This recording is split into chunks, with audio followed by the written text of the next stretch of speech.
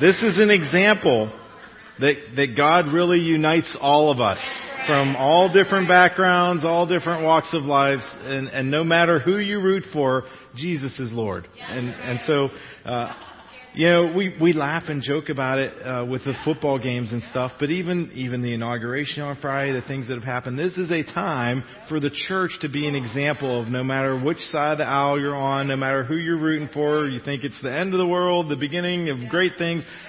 We are one in Christ, and we have an opportunity to show that to the world. The part of our Christian witness to the world is how we love each other, regardless of our backgrounds and different things that we think are important. Jesus is on display in our lives, and the world is watching. And I know I probably preached it last year, but if you don't have anything nice to say, don't say it, and especially on social media. Just can we stop with the craziness? For people are watching to say, oh, look, that was so nice. They posted that nice little picture of Jesus and the children, and then they said these horrible, hateful things about, what's going on in the country or their neighbors or all that. People are watching us. Can we be consistent in our Christian witness and love people like He loves us? Is that okay to do that and just be people that love people? Thank you, Jesus. I gotta get into my notes before I say it all the time. It doesn't look like a soapbox, but sometimes it really feels like one on here, and you get up and people, captive audience, you get to say what you want. I just want to encourage you next weekend for Pastor Bob, stir your expectations. There are going to be good things that are happening, and I want us to come together, not just thinking, it's another meeting we got to go to, or this guest guy's going to come, but stir your expectations that God is going to do some things. We have people around the room. We showed a video at the anniversary services. There are people that received significant healings and miracles last year when Bob was with us. And so I believe that God wants to do more of that. So be ready next weekend. Saturday night is going to be at the Bridgeville campus. Sunday morning, he will be at both services, 10 a.m. and 11:45. But come ready to receive something. And if you have somebody that needs a breakthrough or needs a miracle or needs some healing in their body, something they've been battling, invite them now. I believe God heals all the time, but there is something about Pastor Bob's ministry. When we've traveled together, we did missions trips. God does amazing supernatural things through His ministry. So stir your expectations for next weekend and believe that God wants to meet with us and do some stuff. Amen. Thank you, Lord. God, we thank You for being present with us. We thank You for speaking to us already. And we ask that as we look at Your Word, that Your voice would be loud. More than what I'm saying, more than the PA would amplify it or anything like that we would hear You clearly in our hearts and in our spirit, Lord God, that we would hear what You're speaking to us and that we would adjust our lives to line up with what You have for us. And God, we just thank You and we honor You for what You're doing already in our midst. Continue to do it, Lord, in Jesus' name. Amen. To start off the year here in January, we've been in a series on money. I've been talking about dollars and cents, keeping money in its proper place. And we've said that any time that you see a problem happening in life, almost always, I'm not going to say 100% of the time, but quite often, if you trace the root of the problem back, it's usually got something to do with money getting out of place.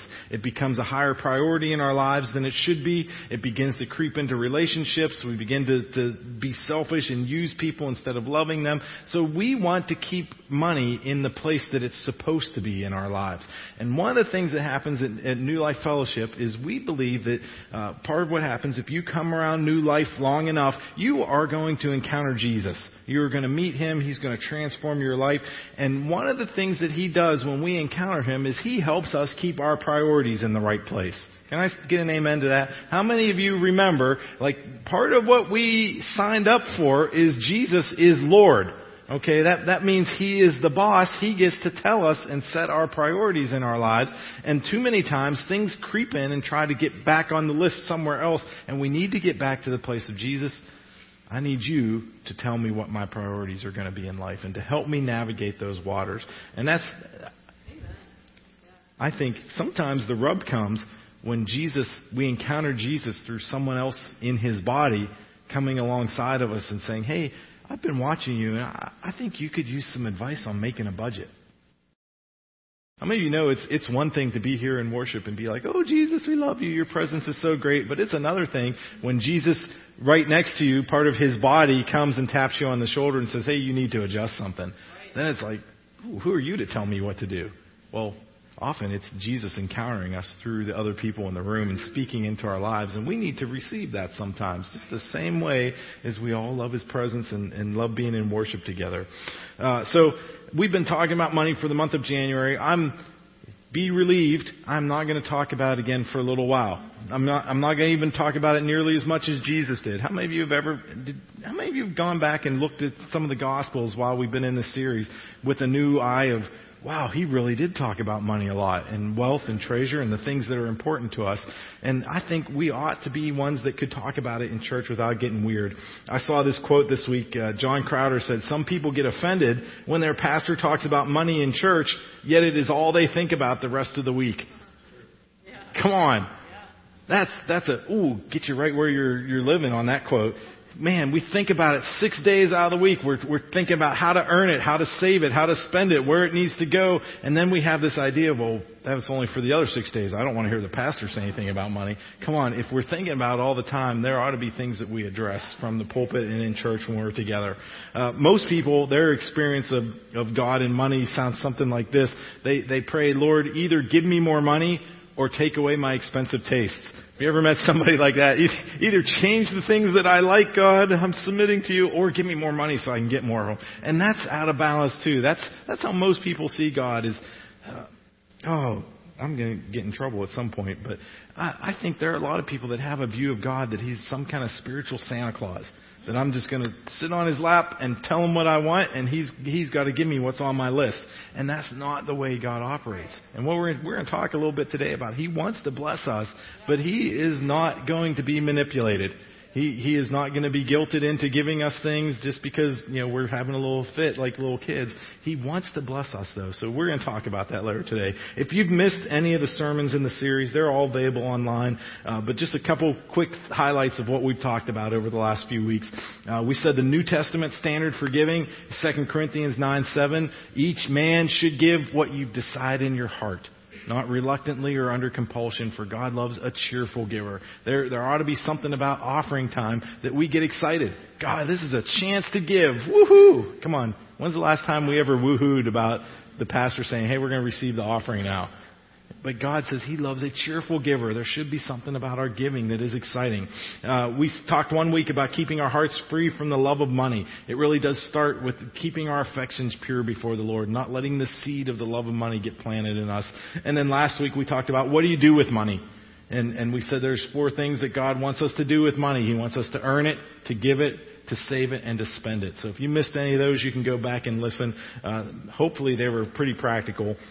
And a key verse that we've been hitting on this whole series, Matthew 6:24, Jesus was speaking and said, no one can serve 2 masters. Either he will hate the one and love the other, or he will be devoted to the one and despise the other. You cannot serve both God and money. And how many of you have ever had a job where you've had more than one boss that gets to tell you what to do?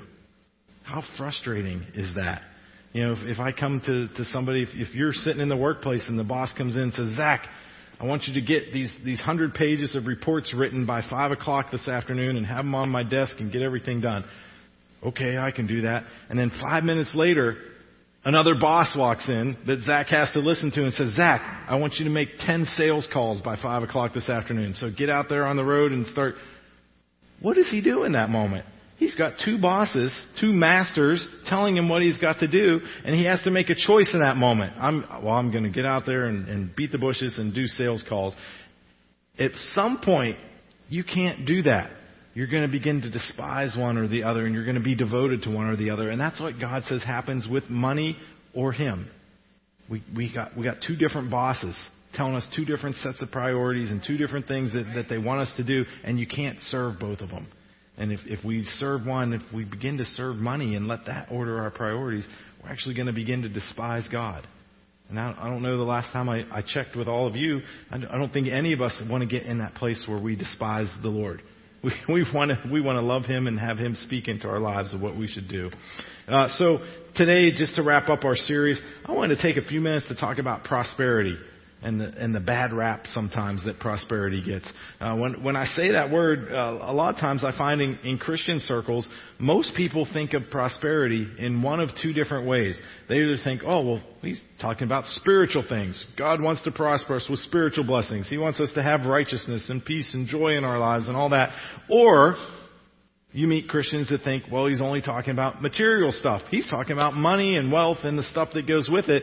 And then when they think that, they get kind of uncomfortable because they picture are the televangelists with the slick back hair asking you to send in your seed offering. Come on, anybody ever stay up late enough at night to watch those shows?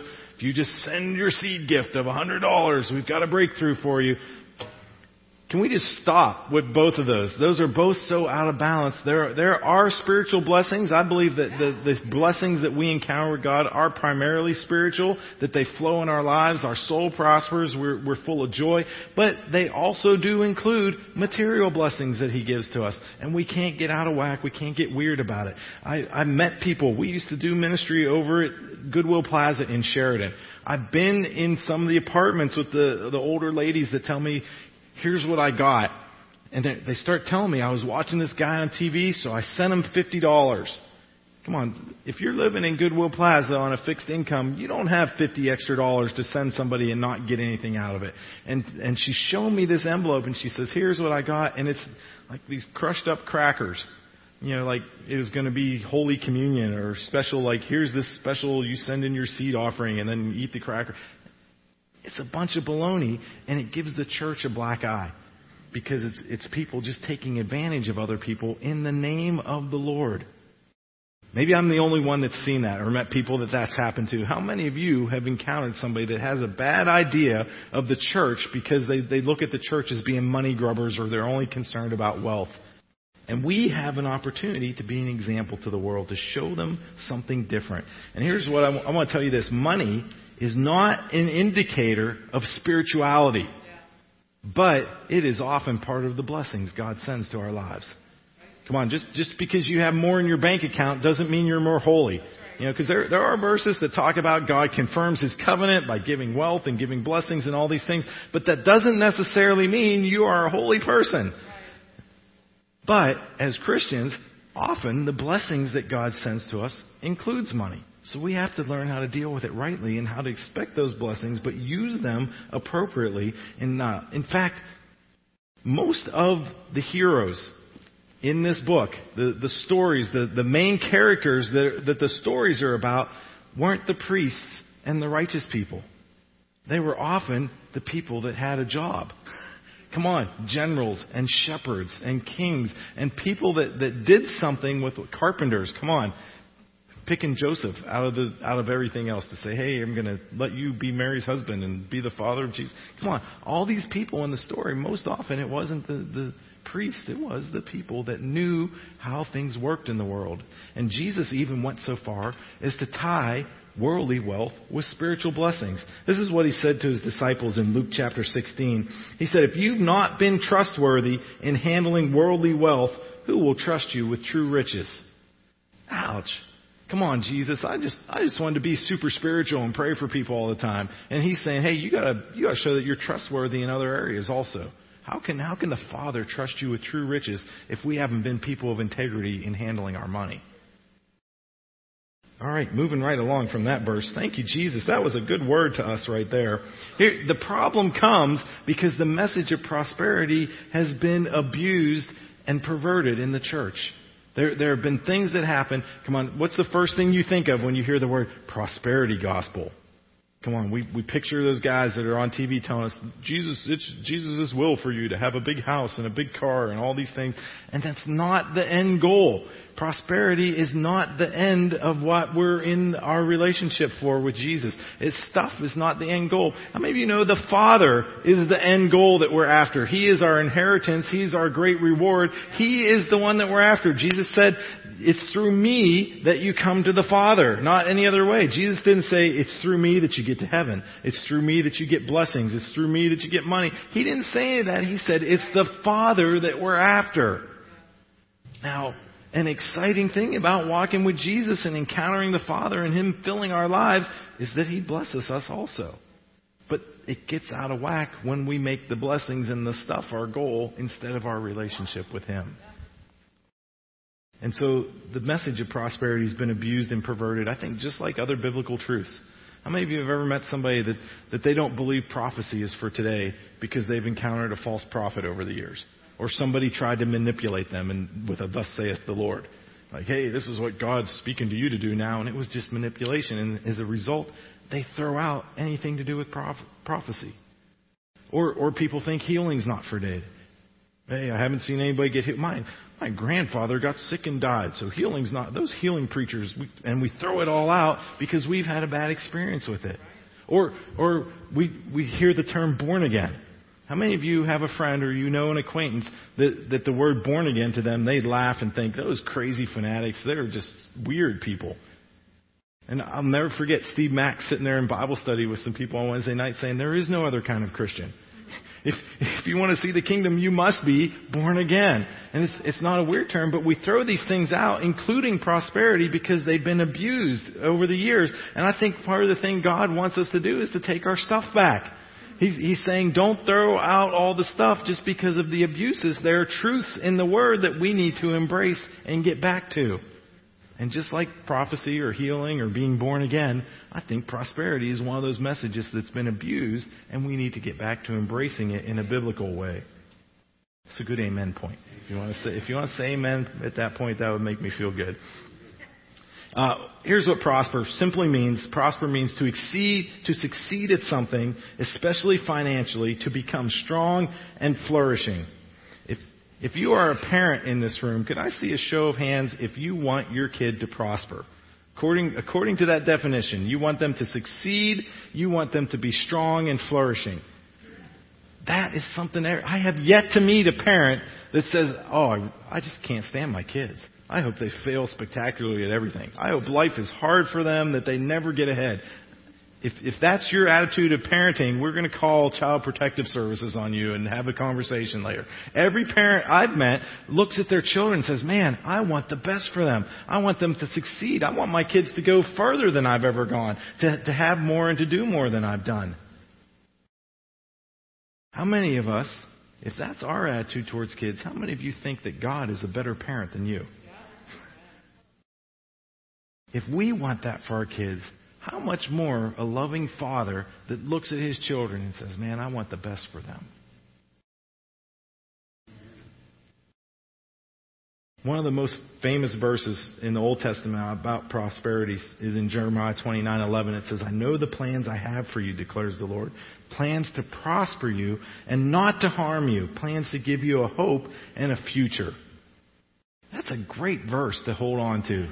He has plans for us. He has a hope and a future. And part of that includes He wants us to succeed and flourish. Now, He was specifically talking to Israelites who had been in bondage in Babylon for years. And Babylon often represents the world's systems and the world's way of doing things. And He still speaks to us, I want you to be free from the world's way of doing things. I want to prosper you so that you don't have to rely on the world system to be prospered and be successful. That's what His goal and His plan is for us. In Psalm 1, it says, whatever a righteous man does prospers. Anything that we put our hands to, God wants it to succeed. But money is not the end goal. I'm going to say that several times this morning so that you don't leave the meeting and say, oh, he was one of those prosperity preachers. All he talked about is we're supposed to have money. That's not what I said at all. Look at your neighbor, in fact, say, that's not what he said at all. Money is not the end goal. Prosperity may include money, but that's not the goal in and of itself. The danger of becoming rich lies in using money for our own gain and trusting in it. That's where the danger comes in. But prosperity is not the problem. Greed is. Man, I know that's like a crutch to use in the middle of my sermon, but that's so good. I think you should say that one to your neighbor too. Say, prosperity is not a problem. Greed is. How many of you remember Michael Douglas in the movie Wall Street standing up there saying greed is good? No, it's not. Prosperity is okay. It's a blessing from God. But greed is not good. It causes you to do weird things with your money and to treat people poorly. But we do need, as Christians, we need to break out of the mindset that says prosperity is something bad. that we should be avoiding it, that we should avoid any excesses or blessings that God wants to send us. Some of us are content with living in lack because we don't understand what God says about prosperity in the Word. So I want to read a couple scriptures just to prove to you it's not my idea, it was God's idea. And I think sometimes prosperity gets a bad rap because some people build ministries on these scriptures I'm going to read to you. They overemphasize them and they underemphasize Jesus being Lord and everything else that's in Scripture. But the first one I want to read is Proverbs chapter 10 and verse 22. It says, "The blessing of the Lord brings wealth, and He adds no trouble to it." How many of you would like some wealth with no trouble attached to it? Come on, the way the world operates, it's like, man, you're going to get money, but you're going to worry about it all the time. You're going to be in fear of who's going to take it, how you're going to lose it, how should you invest it. When God sends it to us, it has no trouble attached, because what happens is I say, Lord, I recognize that you put this into my hands. You're going to tell me what to do with it, and you're going to put more in there if I need it. And I don't have to worry. I don't have to be in fear. I don't have to have any trouble associated with the blessings you send me. But He wants to send them. Here's another one. Proverbs 22 verse 4. "Humility and the fear of the Lord bring wealth and honor and life."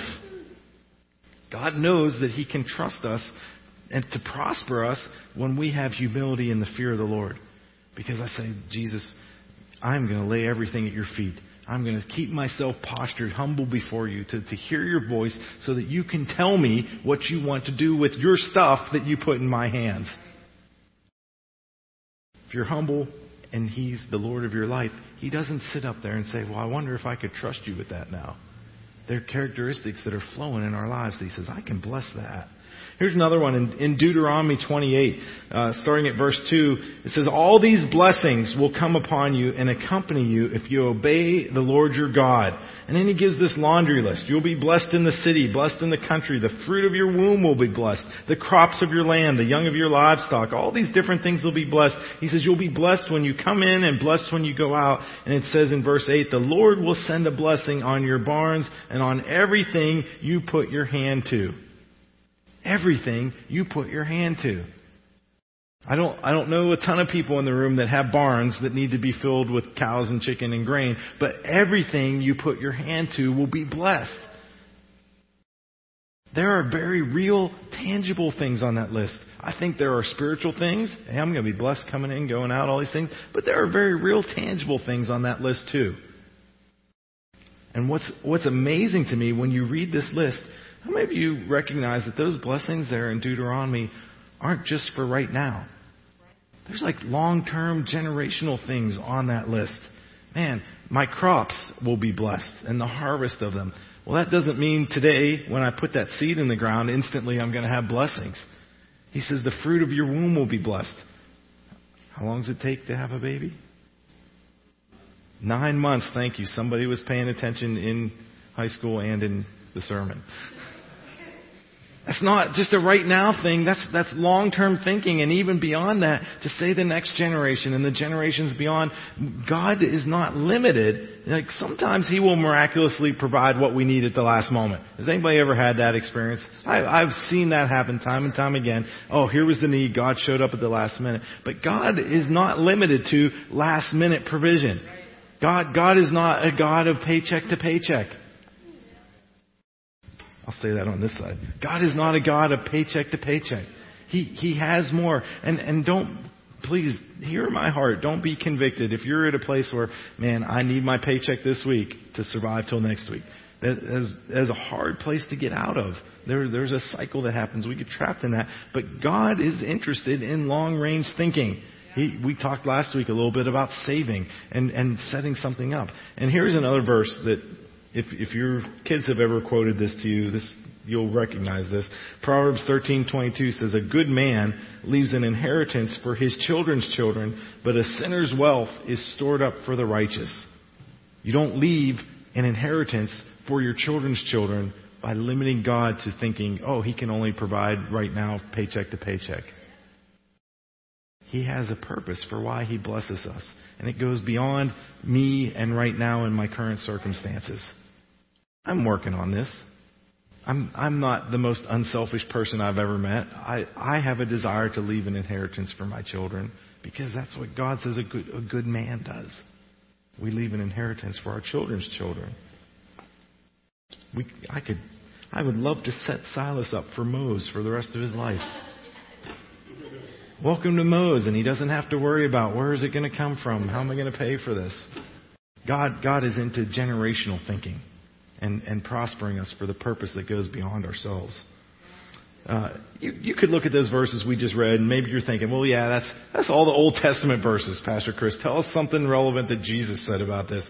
Well, I'm just going to read one verse for time's sake that Jesus said, because he said a lot about it. But in Matthew chapter 6 and verse 33, a very famous verse, he said, "Seek first his kingdom and his righteousness." Has anybody ever had that verse quoted to you and the person stops there? Because usually they're trying to guilt you into getting your priorities back in line. You're not seeking the kingdom first enough. You need to get back to church. You need to pray more. You need to seek his kingdom first. And we forget there's another half of that verse. He says, "And all these things will be added unto you." What's he talking about when he says these things? Anybody read the first half of chapter 6? He'd just been having a conversation with his disciples. What are we going to eat, Jesus? Where are we going to sleep? What are we going to wear? All these things that we get worried about and worked up. How am I going to get that stuff? Jesus said, don't worry about it. You seek first the kingdom and I'll give you the stuff. The stuff follows seeking the kingdom. And I think too many times we've glamorized poverty so much that we skip over the second half of that verse. And we just think, oh, I've got to be going around with nothing in my hands and all this lack. I'm just seeking the kingdom. And he says, I will take care of the stuff. And I'll make sure it gets in you're not going to have to worry about putting a roof over your kids' heads. I'll take care of the stuff if you keep me first in your priority list. Think about it just from a practical standpoint. How can you help starving children? How can you help fund getting cures for diseases? How can you bake your neighbor a pie if you don't have any money?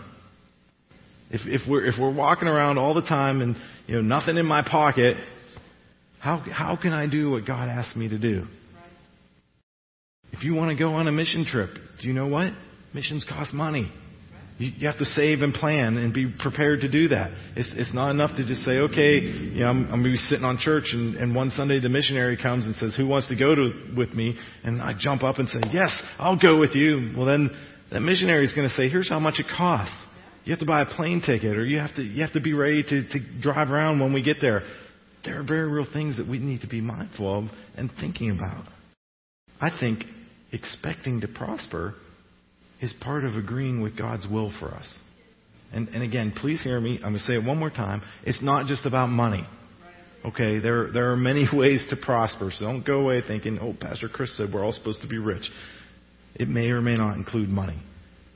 But there's a thinking, there's a mindset that we need to break out of that resists God bringing prosperity into our lives. He wants us to succeed. He wants us to be strong and flourishing. Well, why does He want that? What's the goal? Why could God possibly want to prosper us? Is it just, so they'll have bigger bank accounts and, they can show the church down the street, look how much money we have in reserve. No. God prospers us so that His kingdom will expand.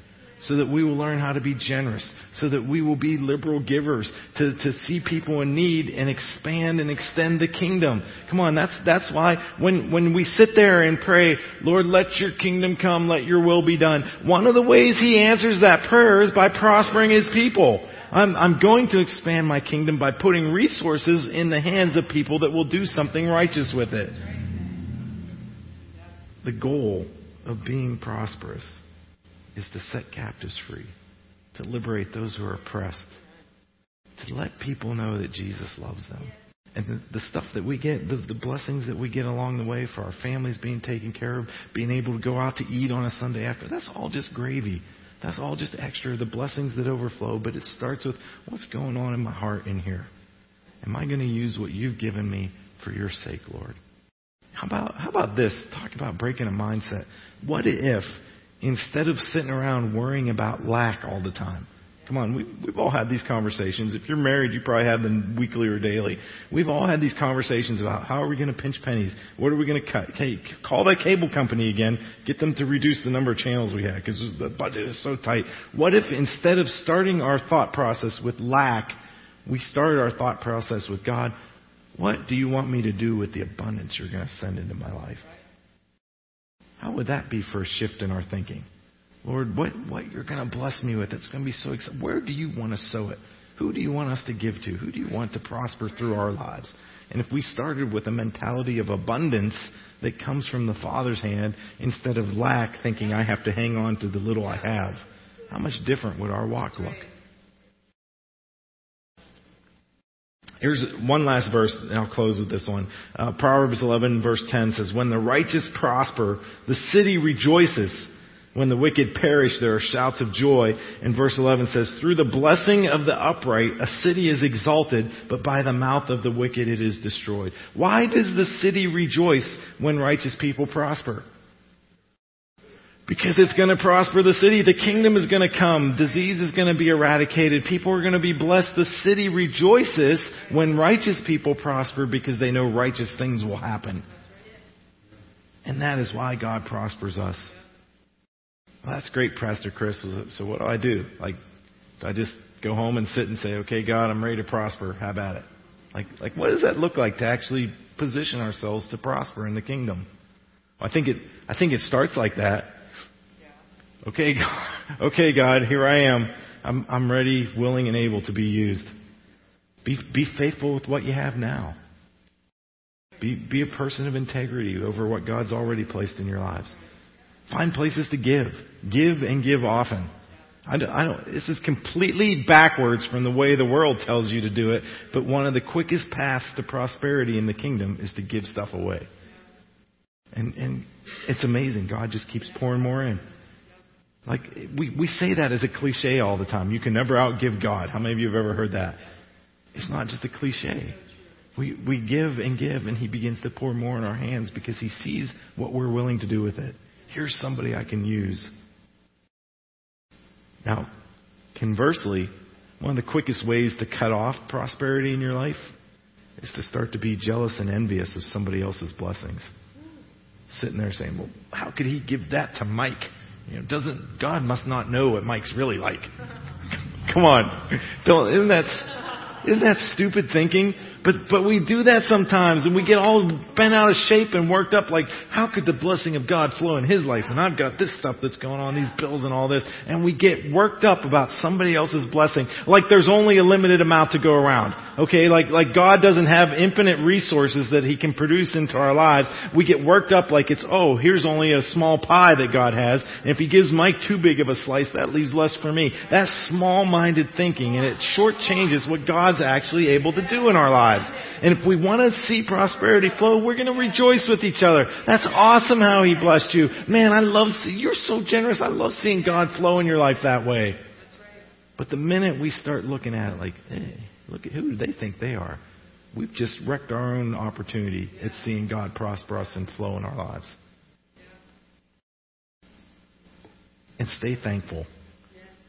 For everybody else's stuff and for the stuff just stay thankful. God, I recognize You're the giver. Thank You so much. Thank You for Your provision. Thank You for Your blessings. That's a good place to stop right there. Let's go ahead and stand together, and I want to pray for us. And our deal is nobody's going to leave church today and say, Pastor Chris just said we should all be rich.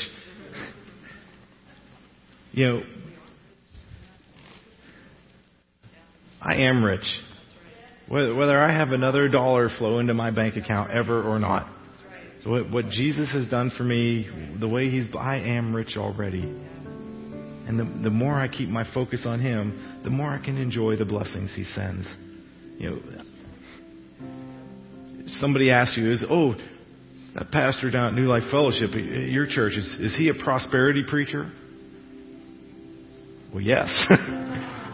Not in the way that they're probably thinking of it in terms of, hey, I can name it and claim it or grab it and blab it or whatever you've heard. Like, God just wants to give you stuff. That's not what God's into.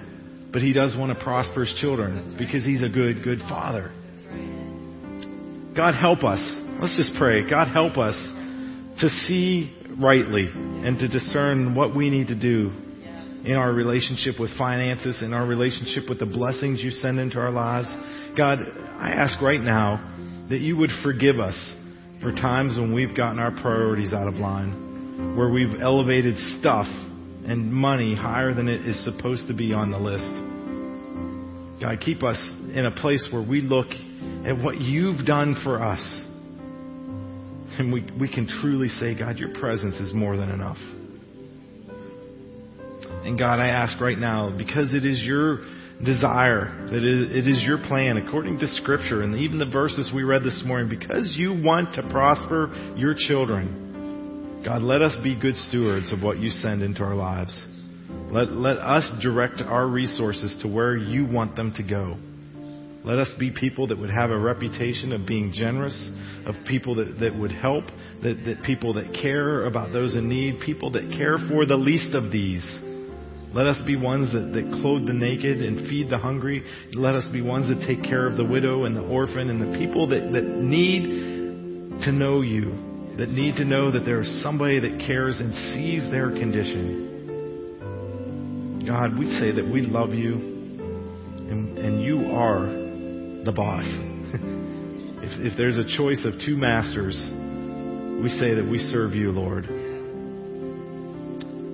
God, I ask Your blessing upon us, even as we go from this place.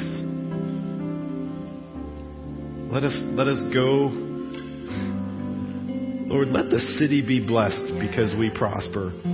As we leave this place, let the reputation of New Life and the other churches in our region, Lord God, let the reputation be that the city prospers when the church prospers, when righteous people prosper. God, be with us even as we go this afternoon. Let Your goodness and Your mercy follow us. Let Your favor be upon our lives. Even as the psalmist said, let the things that the righteous put their hands to prosper, not for our own sake, not for our own reputation, but so that Jesus would be made famous.